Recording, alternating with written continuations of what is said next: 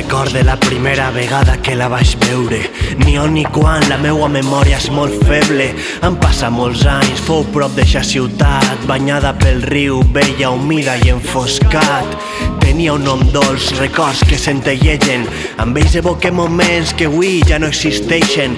Fou la meua amiga, companya d'estudis, esposa del meu cor, fins que la cridà Anubis. Ho recorde com fos, apareixia del no-res, amb l'estimada veu i les apagades notes. La seua pell competia amb el més pur ivori, era l'esplendor d'un somni d'opi.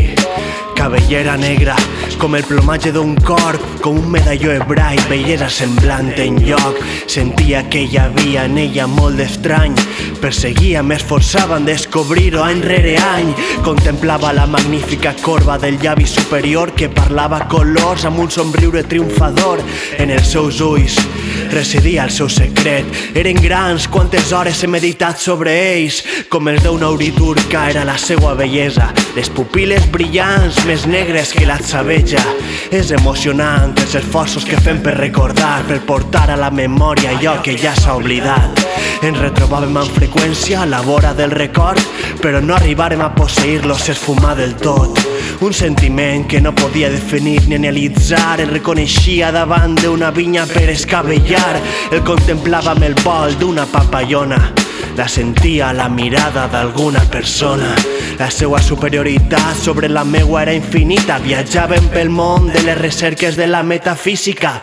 Els seus ulls deixaren d'il·luminar amb freqüència, lluitaren desesperats, però la seua vida es vencia. La veu es tornava dolça, la seua mort arribava. Amb ella vaig comprendre la força amb què m'estimava. És eixa vehemència en el seu desig de viure el que fa que no tinc vigor per a descriure. Coneixes els misteris de la voluntat i el seu vigor? L'home no rendeix als àngels ni a la mort. L'única riquesa que posseïa era tindre ella. No suporto estar sense la meua lady. Esclau de l'opi, tancat a la meua abadia. Tot és fosc amb les figures arabesques de companyia. Vaig trobar una altra, temia que fugirà, però com que pensar això com que em complaïa. La meua memòria es tornava cap a ella, l'estimada, l'augusta, la vella, la soterrada. Gaudia recordant la seua puresa, la seua saviesa, el seu amor, la seua elevada i etèria naturalesa.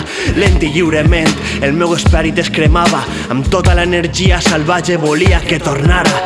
Cridava el seu nom amb el silenci de la nit, durant el dia a la vall, amagat en aquell retir. A la casa hi havia sorolls i moviments insòlits.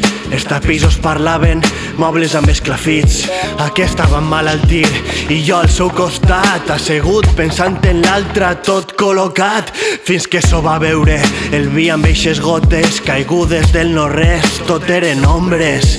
El meu pit ple d'amars pensaments, ella va morir, va lluitar en va per reanimar el seu esperit.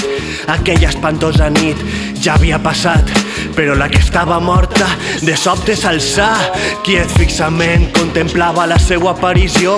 No era ella, no estava tenint una visió. Per fi es vaig veure els seus ardents ulls, grans i negres, els del meu amor perdut.